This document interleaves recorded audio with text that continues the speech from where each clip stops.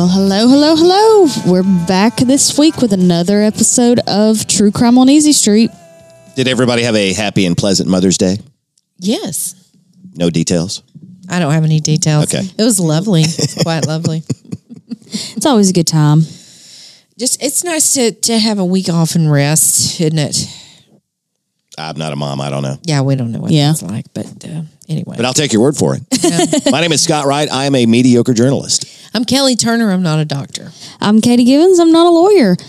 And in this week, since we left you last, we've had some time to look over these pictures of Bonnie and Clyde, which I had never looked and seen. Yeah, we mentioned that's how we dropped off, or we ended up part one last week. Just to mention that they became famous because they left a couple of rolls of film when they had to get out of a 2-story bungalow in Joplin, Missouri in a hurry. And so these photos spread nationwide in every newspaper in the country. And that's how people learned what Bonnie and Clyde looked like. Yes. And you guys are seeing them for the first time? Yes. All right, talk to me. Yeah. So I've got thoughts. Go ahead, Katie. For one, you said she's 4'10". Legal, yeah. I mean, technically, on the documentation, she's 4'10", he's 5'6".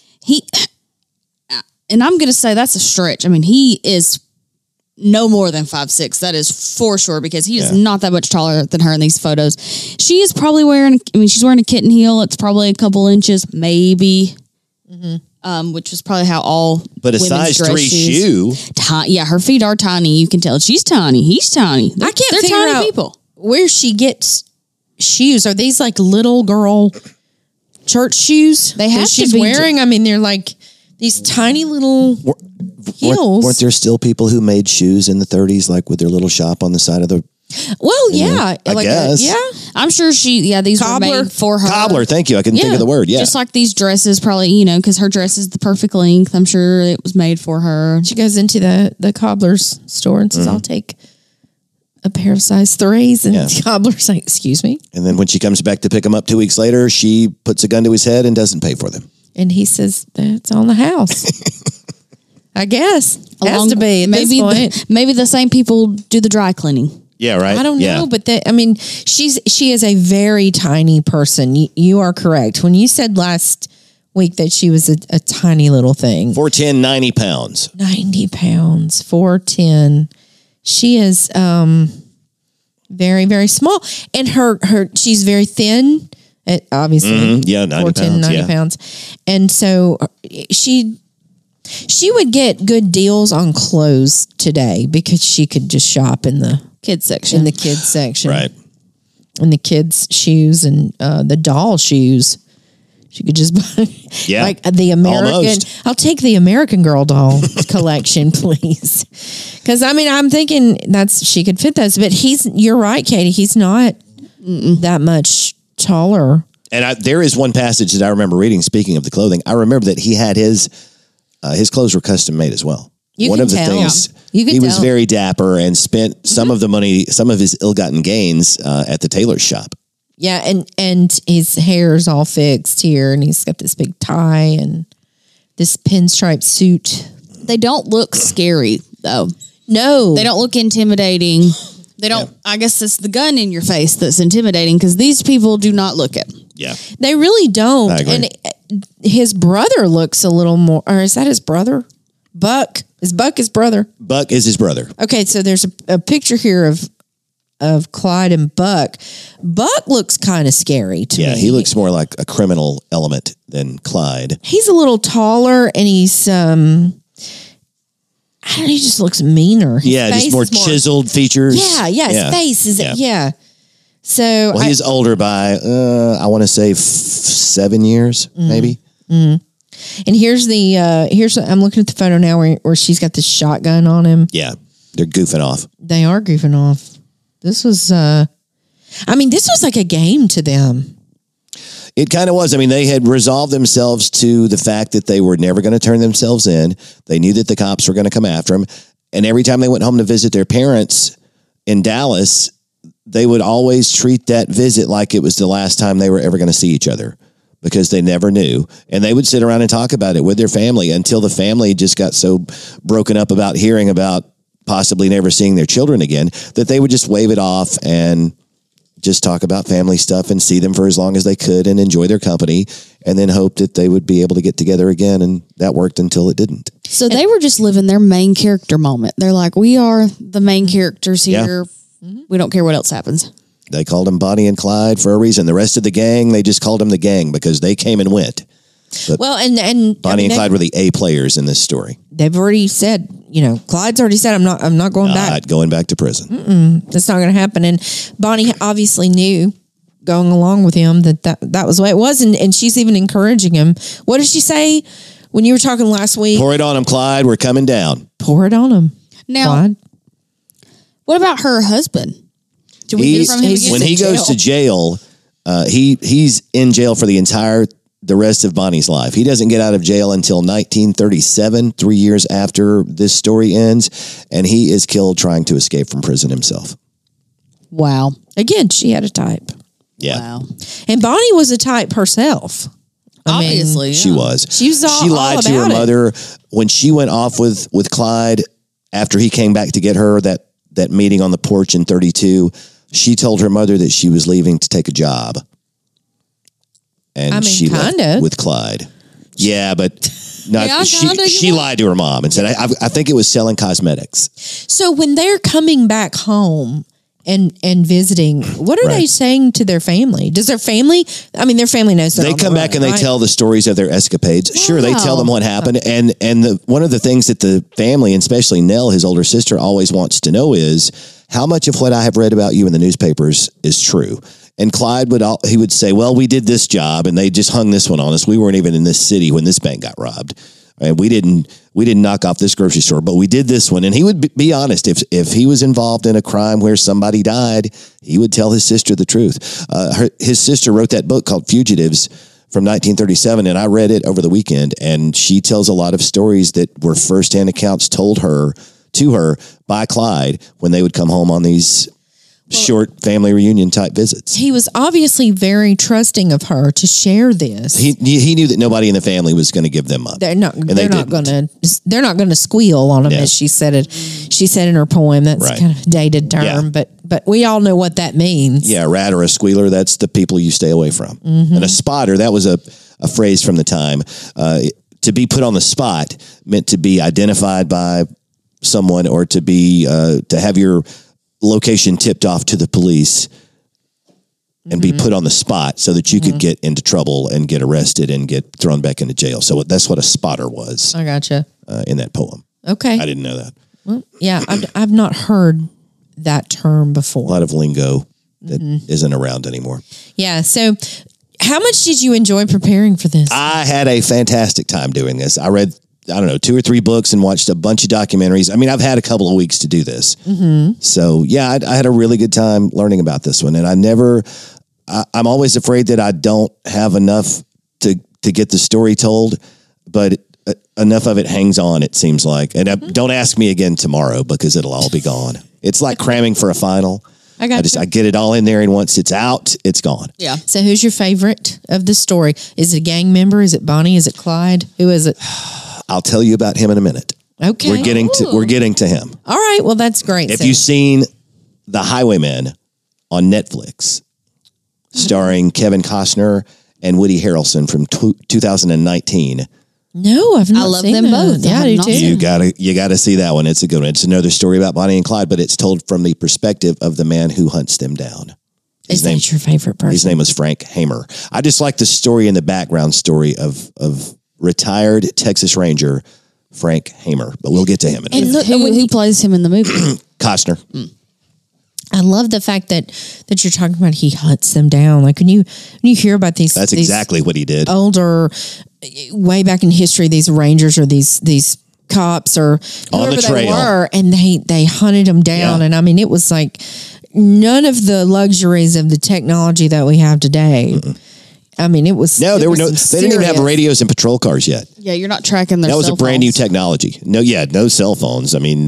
Fingerprints was a brand new technology that Hoover had introduced at the FBI that still hadn't really trickled down to state and local law enforcement agencies. Mm-hmm. Oh, and Katie, you asked who played Hamer, and it was Kevin Costner in the film from 2019 on Netflix. But in the original '67 film starring Faye Dunaway and Warren Beatty, the man who played Frank Hamer was Denver Pyle, whom you might know better as Uncle Jesse if you've ever watched The Dukes of Hazzard. Holy cow. Or as the leader of the Darlin clan on Andy Griffith. Andy Griffith.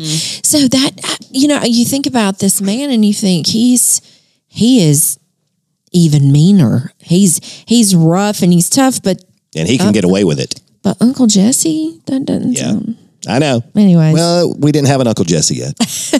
Kevin Costner, he can kind of be rough around the edges.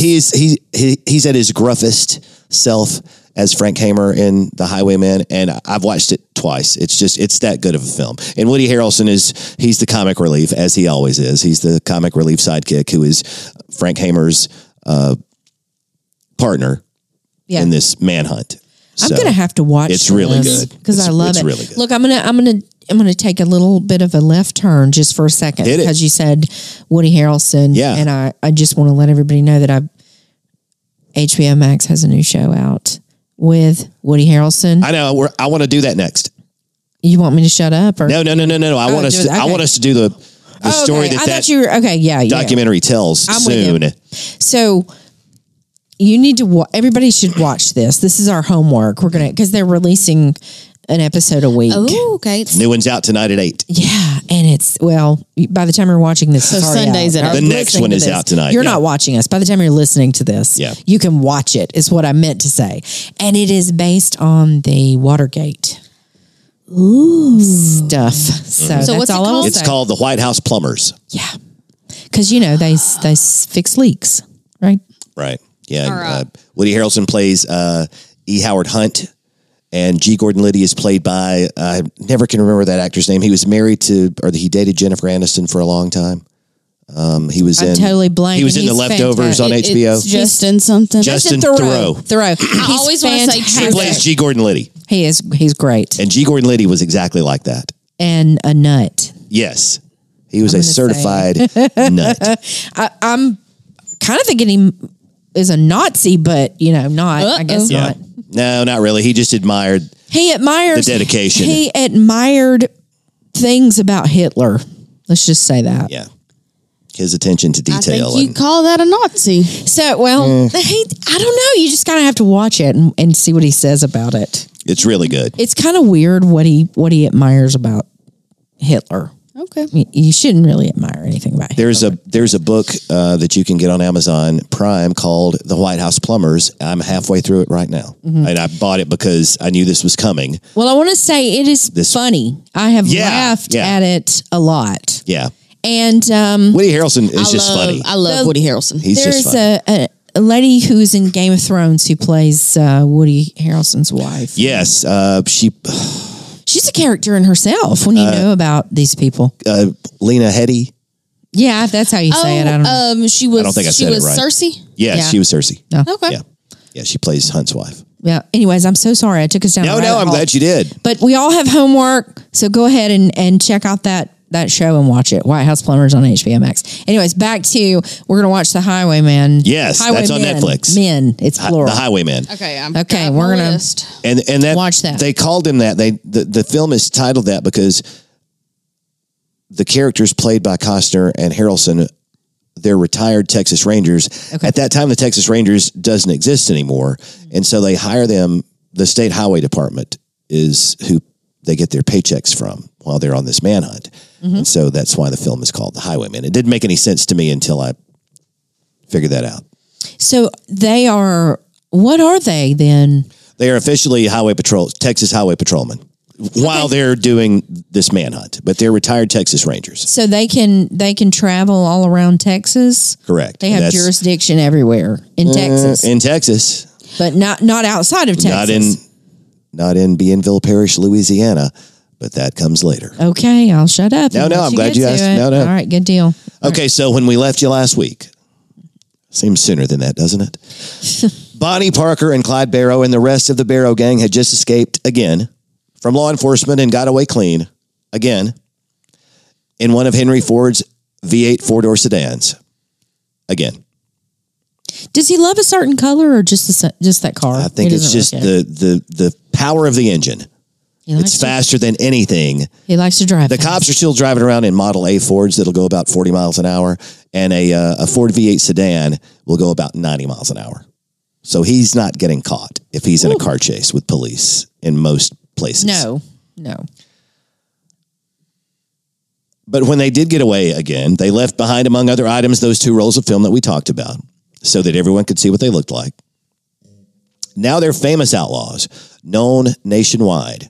Because of their new notoriety, in 13 months from that guns a-blazing getaway in Joplin, Missouri, Bonnie and Clyde will be dead at the hands of law enforcement. It is the summer of 1933. 13 months to go in this story. I mean, not really, but you know what I mean. This episode doesn't last for 13 months. Well, we'll see. It may seem like it when it's over. And 1933 was a miserable year in American history. Overall, pass or fail, fail. Thumbs down. Guys, 1933, super duper sucked. Would not recommend. If you've got a time machine, don't set the dial to 1933. 0 stars. Yeah. And so before we start the clock on this second and final episode in the story of Bonnie and Clyde, what else was it that was going on in the world in 1933 that made it suck so badly? I'm about to tell you. Kevin Green told me a couple of weeks ago, and he's going to love hearing his name on another episode of this podcast. He said that he loves it when we do those historical flashbacks on occasion. So I thought in order to set the mood for what's going on in the world in the summer, the late spring of 1933, all right, this is kind of setting the scene for our conclusion. All right, Kevin, ask and you shall receive. Pay attention. So Prohibition was still in effect at that time in mid-1933. It would not be until December of that year that ridiculous mistake was corrected. The Nazis were already at it in Germany by the summer of 1933, protesting and boycotting Jewish businesses. And we all know how much worse that got before it got better. Here's a rare bright spot. In June of 1933, the first ever drive-in movie theater opened in Camden, New Jersey. Oh, so a tiny bit of good news, if you like the movies as much as I do. Mm-hmm. But also in June, another bank robber was at it in the country when Pretty Boy Floyd killed an FBI agent and 3 police officers during a shootout in Kansas City, Missouri. Later that month, yet another famous criminal of the day, Gangster Machine Gun Kelly, kidnapped Oklahoma oil baron Charles Urschel and demanded a $200,000 ransom. And as of this morning, that is $4.6 million in 2023 money. That ransom was eventually paid and Urschel was returned unharmed. And that story could totally be a future episode of True Crime on Easy Street. It's a crazy one, how Urschel was kidnapped and then eventually helped the FBI solve the case. And so I've already snuck onto our secret list, which is not a secret anymore, and put it at the bottom. So I would love to do that sometime if you guys will let me. I'm almost done with this time machine flashback. And here's a little bad news for all those criminals we've been mentioning. In October of 33, the U.S. Justice Department purchased Alcatraz with plans to turn the island in San Francisco Bay into a maximum security prison, which it was from 1934 until Attorney General Bobby Kennedy closed it in 1963. In November, the Great Black Blizzard, a massive dust storm, destroyed tens of thousands of acres of farmland in South Dakota. It was one of many disastrous dust storms in the nation that year. Like I said already, it was a pretty lousy year all the way around. One little tiny palate cleanser. Prohibition was finally repealed on December the 5th, and the technology of FM radio was patented 3 weeks later. Brand new.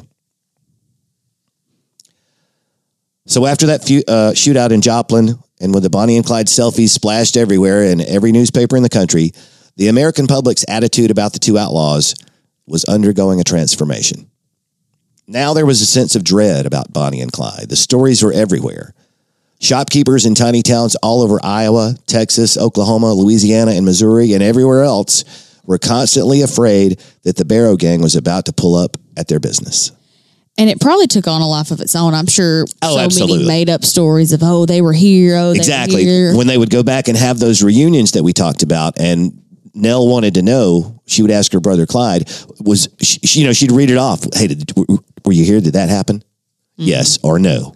And there would be a lot of yes and no when he would go down that list, or she would go down the list and wait for his responses. Kind of reminds me of the Glenn Holiday episode we did where we talked about how and just the other day, someone brought that up to me and I had to be like, we've done that one.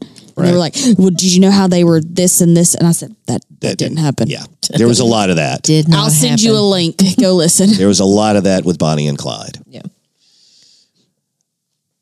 Well, they're just urban legend at this point. Yes, that's the term, yes. Yeah. And as we promised last week, we're going to count down those last 13 months of Bonnie and Clyde's lives. Here we go.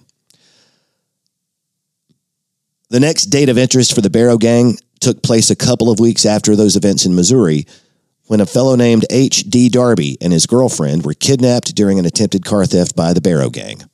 In the film starring Warren Beatty and Faye Dunaway, a very young Gene Wilder plays this character. He's the man who was kidnapped, and he and his girlfriend are driven for hundreds of miles from Louisiana to Arkansas, at which point Clyde decided he'd had enough fun with them, pulled over on the side of the road, gave them $5 for a bus ticket home, and waved as they drove away. Gave them $5. I mean, okay. It was more money then. Enough money for 2 bus tickets to Louisiana. Better than a bullet in the head. I was about to say this, but right. Could have been worse. 2 weeks later, on June the 10th, 1933, Clyde was driving through North Texas at high speed at night in his latest stolen Ford V8 and missed a detour sign warning of a bridge that was under construction. The car flipped over, Clyde was thrown clear of the tumbling, burning wreck, and Bonnie was trapped underneath. By the time Clyde and some folks from a nearby farmhouse who had heard the crash could help get her free, Bonnie's right leg was badly burned. We're talking 3rd-degree burns, very bad. When a group of police officers drove up to investigate the accident, Clyde took the only car available to him, theirs, and escaped at gunpoint. Well, gosh. With Bonnie with him or no? With Bonnie with him. Okay. Oh, and they kidnapped those 2 officers, by the way, shoved them in the back of the car and tied them to a tree 50 miles down the road and left them in the dark. Did the cops drive Fords? At that point, he had to have something to get away with, but not a good one. Yeah. Not a good one. If there was ever a time, though, when Bonnie could have been left on her own by Clyde, it was here. It was now. It was then. But if you ever had any doubts about the love these two had for each other, Clyde crept into town over and over to retrieve medicine and bandages for her badly burned leg. He eventually paid for a nurse to come and sit with her. He never left her side for more than 5 minutes at a time. Later that month, the Barrow Gang, well, I guess he did long enough to rob the bank in Alma, Arkansas, using a deputy as a hostage. The robbery netted about $3,000, and the next day, they hit a Piggly Wiggly in Fayetteville, Arkansas. What? Not the Piggly Wiggly. Oh, yeah. And then for some reason drove back towards the city they had just come from, Alma, Arkansas. So here they were, back in Alma, and somehow the word gets out that they are headed for town. Maybe somebody saw the car, called ahead with the cops. So the deputy from the day before, who has been humiliated by the bank robbery, he's going to get some redemption. He's ticked off, isn't he? And he got just close enough to the Barrow Gang that day for Clyde to shoot him in the chest and kill him dead. Oh, gosh. Bonnie and Clyde have 11 months to live to the day. By July the 20th, 1933, Clyde and Buck had broken into another National Guard armory and stolen some more Browning automatic rifles and were laying low at a motor lodge 6 miles outside of Platte City, Missouri. And congrats to anyone out there who had the Red Crown Cabin Camp on their Bonnie and Clyde bingo card. You just hit the jackpot because that's where they stayed. The Barrow Gang's Ford V8 sedan, they had another one by then, Katie, because that was his favorite to steal whenever he could. They had hidden it inside a garage. There was a standard feature at the time on roadside motels. You got a little garage to pull your car into, and the motel room was beside it. Now you park in front. Back then, you covered it and shut the door, and you had your privacy. But still, somehow, the local cops correctly concluded that it was the Barrow Gang holed up in the apartment. So they decided to surround the place and wait for them to emerge from inside. Because of the reputation of Bonnie and Clyde by then as fearless, brazen outlaws, despite their diminutive size, as Katie pointed out, the local cops also called ahead to Kansas City, the big city police department in the area, and had them send an armored car, some steel shields, and machine guns so that they could use that to protect themselves before they have this run-in with the Barrow Gang. So they've SWAT teamed up. Yes, it is the 1933 version of a SWAT team. By 9 o'clock that night, the cops believed that they had the situation completely under control. But when they knocked on the door and declared themselves, as they had to do, the air around them was suddenly filled with bullets from Clyde's and Buck's Browning automatic rifles. Without trying to make the lawmen involved here sound like blithering buffoons, the armored car's machine gun stopped working, and then someone started it up and moved it out from in front of the garage where it had been parked to block their car from being able to leave. What? You can smell how this one ends, right? Oh. And just about at that time, the armored car, when it started to move backwards, a bullet fired by either Clyde or Buck short-circuited the horn beneath the hood, so the horn starts blaring, and every cop in the whole party thinks that that's the sign to stop shooting. Are you kidding me? I'm crapping you negative. How does this work out? Oh my gosh. So a few seconds later, after all of the members of the Barrow gang had climbed into their car, it came bursting out the door and again disappeared into the darkness. I feel like the circus music should have been playing during that. Right. I feel like this is, the truth is crazier than fiction kind of thing. Yeah, absolutely it is. The cops left, they fired off one last volley of bullets. It flattened two of the rear tires, and it shattered the rear window, and that glass went into Blanche's eyes and blinded her in one of those eyes. And at some point in that shootout, Buck took a bullet to the head. Ooh. Oh. He's semi-conscious, somewhat ambulatory, but he's got in one side and out the other in his forehead. Oh, no. Oh. In his temples. So they didn't get away unscathed completely this time. During that final volley, Buck's shot in the head. He's conscious but delirious, and Blanche has the eye injury. 3 days later, on July the 23rd, the gang was spotted again a few miles away at a little-used resort and picnic area beside a river. This time, a band of 40 armed men surround the place. I mean, this gang's got to look pretty rough. I mean, you got Bonnie with the leg and limping, and Buck's been covered shot in blood. In the head. One of the reasons they picked this campground with the river beside it was so that they could wash the blood off themselves. I mean, Blanche has lost an eye. Yeah, and surely at this point, right, there's about to be a situation where Bonnie and Clyde are going to be brought to justice. I mean, and they're surrounded by 40 cops now. And Buck is still making it. He's conscious, in and out. But he's not really much help at this point. Well, no. Well, not. But Blanche, Blanche isn't leaving him. And Clyde's not leaving him. Yeah. His head looks like a piece of Swiss cheese. Big time. And it's about to get worse. In the ensuing firefight, the already disadvantaged Buck was shot multiple times in the back, rendering him immobile. Immobile? Not dead? Not yet. You can't kill this man. He and Blanche were ultimately captured. But the rest of the Barrow gang jumped in the nearby river and swam to a farmhouse on the other side, where they stole another car and got away from what seemed to be a certain capture at Dexfield Park, Iowa, only minutes before. So Blanche and Buck are in custody. Yes, Buck died from his head wounds on July the 29th, finally. Goodness gracious. For 2 days, newspapers around the country helped spread the rumor that Clyde intended to attend his brother's funeral disguised as an old woman. Katie, there's what you were talking about, that how it's gotten away. The press has got this now, and it's the rumor mill is running 90 miles an hour, as fast as a Ford V8 sedan. And you can't, it's the truth was good enough, but let's throw a little fiction in too and sell as many newspapers as we can. Yellow journalism at its best. For her troubles, Buck's widowed wife Blanche was given an eye patch for that near useless left eye and a 10-year prison sentence for her 3-month stint as a member of the Barrow gang. She also wrote a book after she got out of prison. I didn't read that one, but I want to. What's it called? I don't remember the title of it. Oh. Something My Time with the Barrow Gang. And it's Blanche. Blanche Barrow is the author. So Bonnie and Clyde disappeared for a while after that. Bonnie was still healing from that bad burn on her leg, and Clyde had been shot in the arm during the Dexfield Park ambush, and he needed some time to heal up too. So they're hiding out and healing up. They have 6 months to live. Goodness me. On January the 16th, 1934, Bonnie and Clyde took part in an elaborately planned jailbreak at Eastham Prison Farm to free their old friend Raymond Hamilton. Remember him from last week? Yes.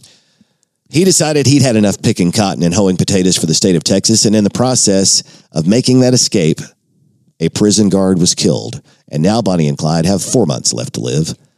And we will be right back after a word from our sponsors. Today's episode is brought to you in part by A&W Outdoor Services. You know, they're located right here in Cherokee County, and I called Alan myself just a few weeks ago, and he and his crew came out to my house, pressure washed the whole thing. It looks brand new. Well, as brand new as my house can possibly look after 25 years. But all I did was call Alan at 256-706-7964. He and the guys showed up and cleaned up everything. It looked fantastic. The pollen has fallen a little bit since then. So if you haven't done this already, now's the perfect time to call Alan and A&W Outdoor Services at 256-706-7964 and let them do for you what they've already done for me. It's time to plan your best vacation ever right here in Cherokee County, Alabama. Many outdoor adventures await. Wet a hook in beautiful Weiss Lake, swing away at Cherokee Pines Golf Club, climb to the best view around at Cherokee Rock Village, hike the Little River Canyon National Preserve, take a days-long splash at Pirates Bay Water Park, and much, much more.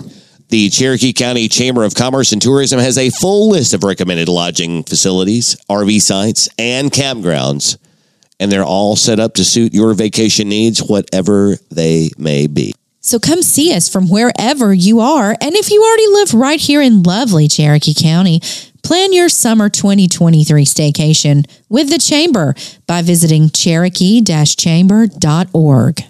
If you want to keep current on all the happenings in and around Cherokee County, a subscription to the Post-Herald is a great way to do that. The Post-Herald is a one-stop shop for local, state, national, and world news and sports. The Post-Herald also contains crossword and Sudoku puzzles, syndicated opinion and advice columns, and free classified ads. Depending on your zip code, you can get a full year of the Post-Herald delivered to your door for as little as $20 annually during our springtime subscription drive. That's cheap. So call 256-927-4476 today and subscribe to the Cherokee Post-Herald. That's 256-927-4476. Thank you for being a sponsor.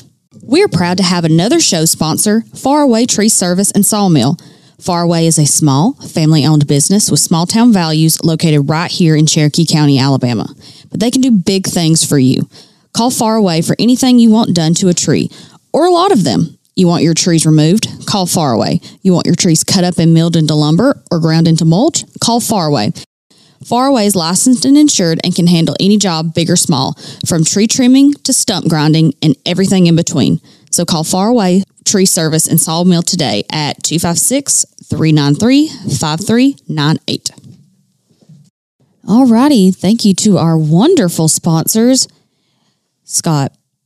Yes.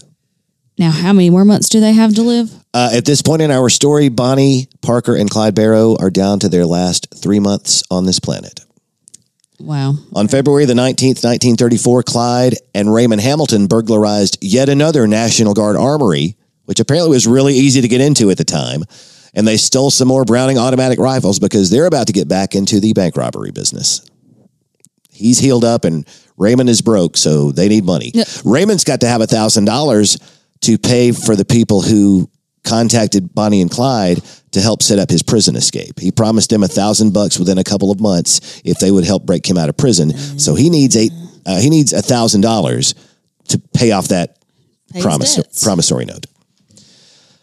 And sure enough, they robbed a bank in Lancaster, Texas a few days later, but they parted ways forever after an argument over how much money should be split up among the members of the gang. Raymond was only going to get $800 for his share. They didn't steal as much as they thought, but he needed $1,000.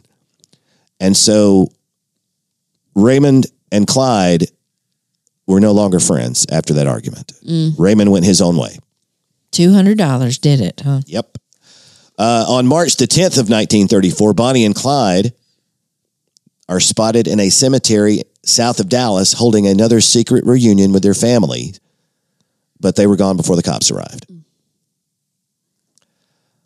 On April the 1st, Easter Sunday of 1934, Clyde was in Grapevine, Texas, waiting with Bonnie and a new sidekick named Henry Methvin Methvin. He's one of the guys who escaped from the prison break back in January. And he stuck around with Bonnie and Clyde after Raymond Hamilton hit the road.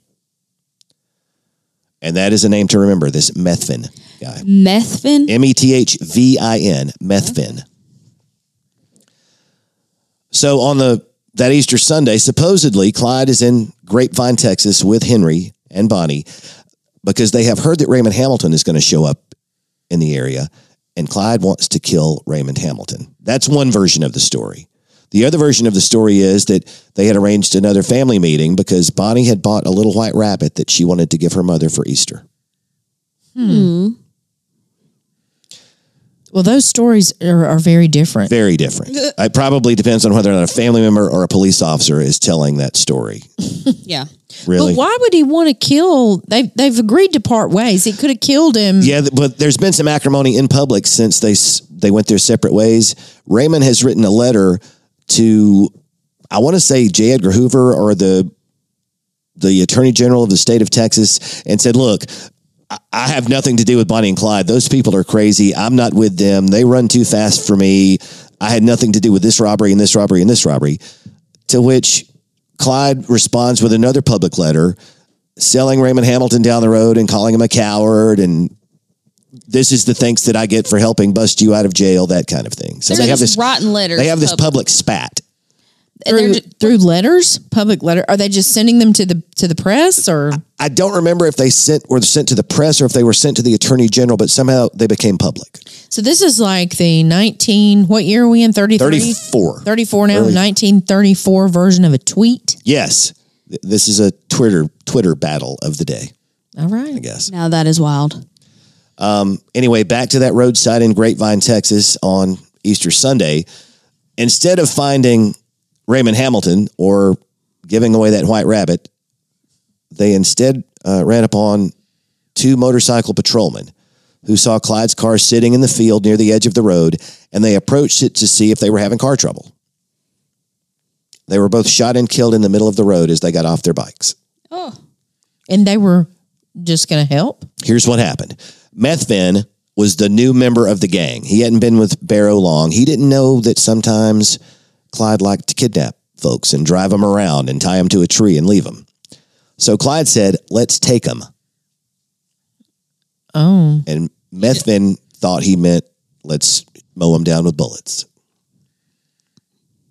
So that's how the two patrolmen died on Easter Sunday in Grapevine, Texas on April the 1st, 1934.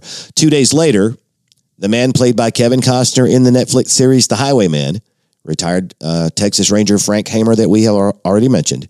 That's when he got involved in what had by then become a nationwide search and destroy mission. They're done with them. Yes. We don't take them alive. Don't say halt again before you start firing. Just shoot. They've got to go. Okay. All right. Bonnie and Clyde now have 7 weeks left to live.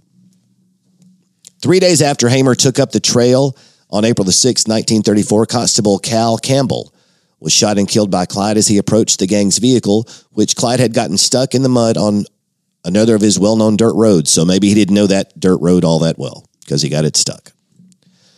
Constable Campbell became the 12th and final victim of Clyde Barrow and his gang. And so now to Bonnie and Clyde's last day on Earth. And May the 23rd, 1934 will become their last day on Earth because a few days earlier, remember our lawman / author Ted Hinton that I mentioned last week? His partner, along with Frank Hamer and his partner, are in Louisiana looking for the latest iteration of the Barrow Gang because they know Henry Methvin is from Louisiana and has become temporarily separated from Bonnie and Clyde. So their suspicion is that Bonnie and Clyde are going to find Methvin's father's house because that is the most logical place for them to meet back up and continue their escapades together. And they find out that is in Bienville Parish near the town of Gippsland, Louisiana, which, by the way, is the self-proclaimed daffodil capital of Louisiana, founded in 1884. Well, how lovely. And it turns out there was only one road that Clyde could take to get to Henry Methvin's father's house from the town of Gippsland, and that was Highway 154. And so Hinton was the Dallas County Sheriff's deputy from the last episode. He'd been on the trail for 17 months. Hamer's only been at it for 7 weeks. But they've got him, they think. They know how they're going to do this. They're about to have their long-awaited run-in with Clyde Barrow and Bonnie Parker. Speaking of Bonnie and Clyde, they spent their last morning alive in the same town of Gibbsland, Louisiana. Their final meal was sandwiches, served in a diner there in town, a diner that still stands today as the Bonnie and Clyde Ambush Museum. Okay, so no more sandwiches served, but it's there. Still there. Meanwhile, back in the woods alongside Highway 154, after 2 nights of hiding out about 8 miles south of Gibbsland, amidst all the snakes and mosquitoes, Hinton and Hamer and the rest of their gang heard the high-pitched roar of a Ford V8 engine approaching on the Wednesday morning of May the 23rd. Methvin's father's A-model Ford truck was placed on the roadside with a tire off in the hope that Clyde would recognize it and stop to offer help. The plan worked. Clyde rolled the tan-colored 4-door deluxe Ford V8 sedan to a stop and was about to climb out when Hamer stepped out from behind the underbrush. Someone shouted halt, but not long enough for anything to happen. The gunfire started almost immediately. They technically said halt before they started firing. So they got the H and the A out and then started firing. There were 6 lawmen firing at Clyde Barrow's Ford sedan. A few seconds later, when they stopped, there were 167 bullet holes in the car and around 50 each in Clyde and Bonnie. Oh, and by the way, our author/lawman Ted Hinton from Dallas County, he's the one who had given the go-ahead to fire because he had identified Clyde with a pair of binoculars as the car approached. He had grown up with Bonnie and Clyde and was childhood friends. Oh, man. Goodness. A few days later, back in Dallas, 20,000 people filed through the funeral home to see the body of Bonnie Parker. The day after, 15,000 waited for their turn to gaze at Clyde Barrow. At Bonnie's mother's insistence, her daughter did not get her wish to be buried beside the love of her life. Well, who is she buried beside? She is buried beside her sister's children who died at very young ages, within just a few weeks of each other. And so why did the mother said just no? Clyde had her while she was alive. I get her now. She was like, I'm done. Yeah. These are my wishes now. Correct. Like, you led her to this death. Yeah. You don't get to keep her. You don't get the final say on where she lies for the rest of eternity. So I'm sure she blamed Clyde for everything. Absolutely. He was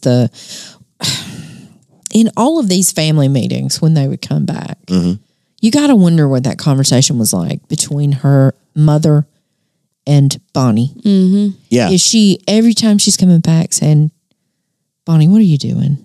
I think for some length of time during those visits, and then when she saw the futility of the argument she was trying to make, just said, you know what, I guess I'll just hug her and kiss her and hope I get to see her again. Enjoy the time that I have right now. And then... Yeah, she said that the day that phone rang, she knew what... She had dreaded it for 2 years, but she said when that phone rang, she knew what it was. Yeah. In her heart, she knew. How old were they?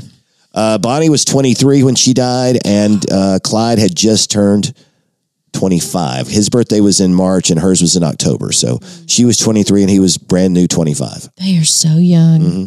Wow. Today, the lives of Bonnie and Clyde are celebrated annually in tiny Gibbsland, Louisiana, at the Bonnie and Clyde Festival.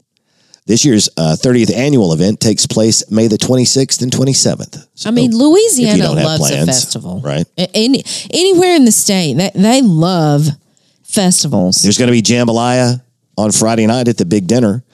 Saturday morning, a pancake breakfast. And then experts, speakers, and vendors will line the streets of Gibbsland all day on Saturday.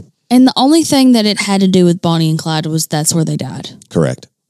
Like, they spent, they're from Texas, spent most of their time in Texas and Arkansas, really, and yeah, and that's Missouri. Speaking of Louisiana, so Hamer and Hinton and those other folks from Texas, what they did was they went to Bienville Parish to the sheriff and said, look, we need you to deputize us.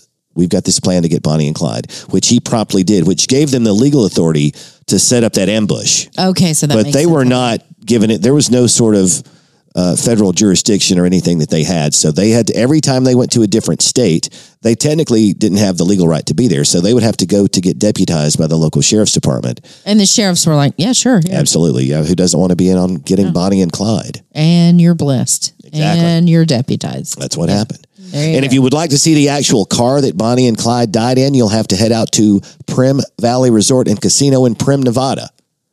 There is a fascinating story about all of the places that car has been since May the 23rd, 1934.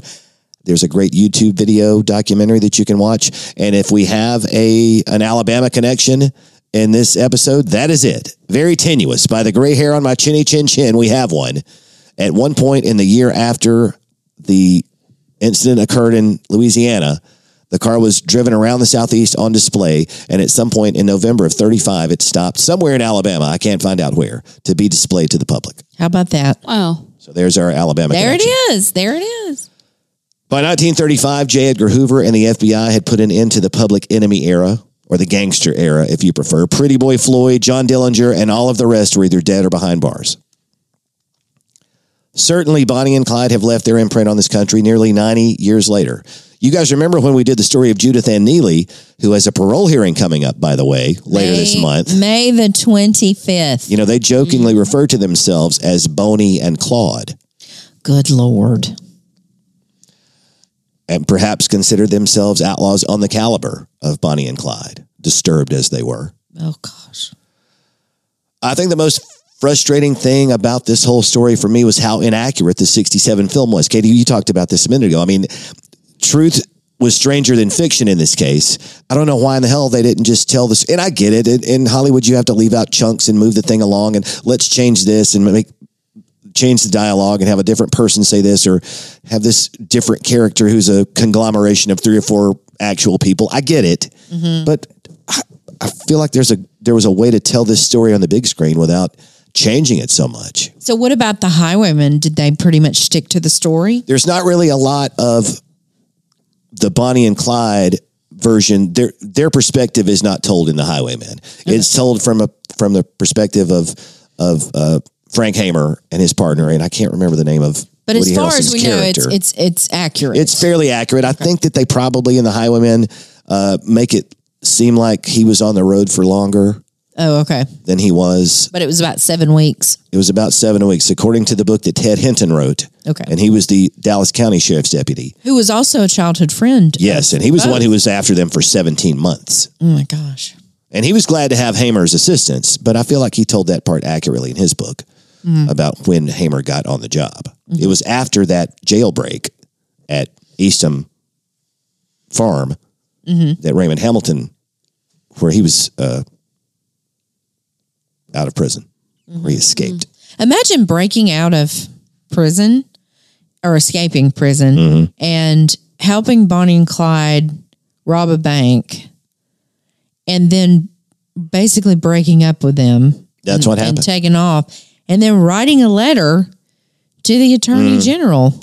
Like, look, I know I escaped, but I did not do this, and this. And by the way, Clyde sucks, and I want everybody to know. Yeah. I mean, well, is he not smart? Not as smart. I don't know if I would say not as smart as Clyde, but he was captured again, and he died in the electric chair. Oh. So pick your poison, right? Yikes. Guys, that's it. That's all I have about Bonnie and Clyde. So that was a lot of fun. I had a fantastic time. Learned a bunch of stuff I didn't know. Yeah, I did too. And I came up with 5 or 6 other names of gangster era criminals that we can do future podcasts on if you guys will let me. Yeah, and you even found an Alabama tie. How about that? Just a smidge. That's okay, but it's there. It was there. Connection. It was there. Oh, and there's this story that one time Blanche vacationed in Mobile. Okay. Yeah.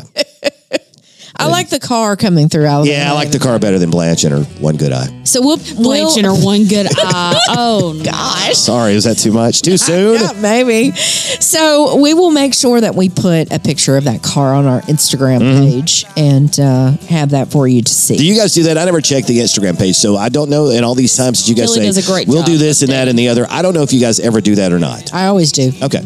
I go back. I keep up with Facebook. I go back and I listen most of the time I remember what I said, but if I go back and listen and I say I'm going to do that, I go, oh. Ding, ding, ding. And then I do that. So, Gotcha. yeah. All right, well, I got it. Remember to give us a 5-star review on your podcast platform of choice. Leave your name in the comment section so we can give you a shout out on a future episode. Every time you do that, it makes us more popular. It gives us more people to lean in and listen to what we have to say. Yeah. And it moves us up that list, and we get famous. Like Bonnie and Clyde. Famous. Oh, God. Good night, everybody.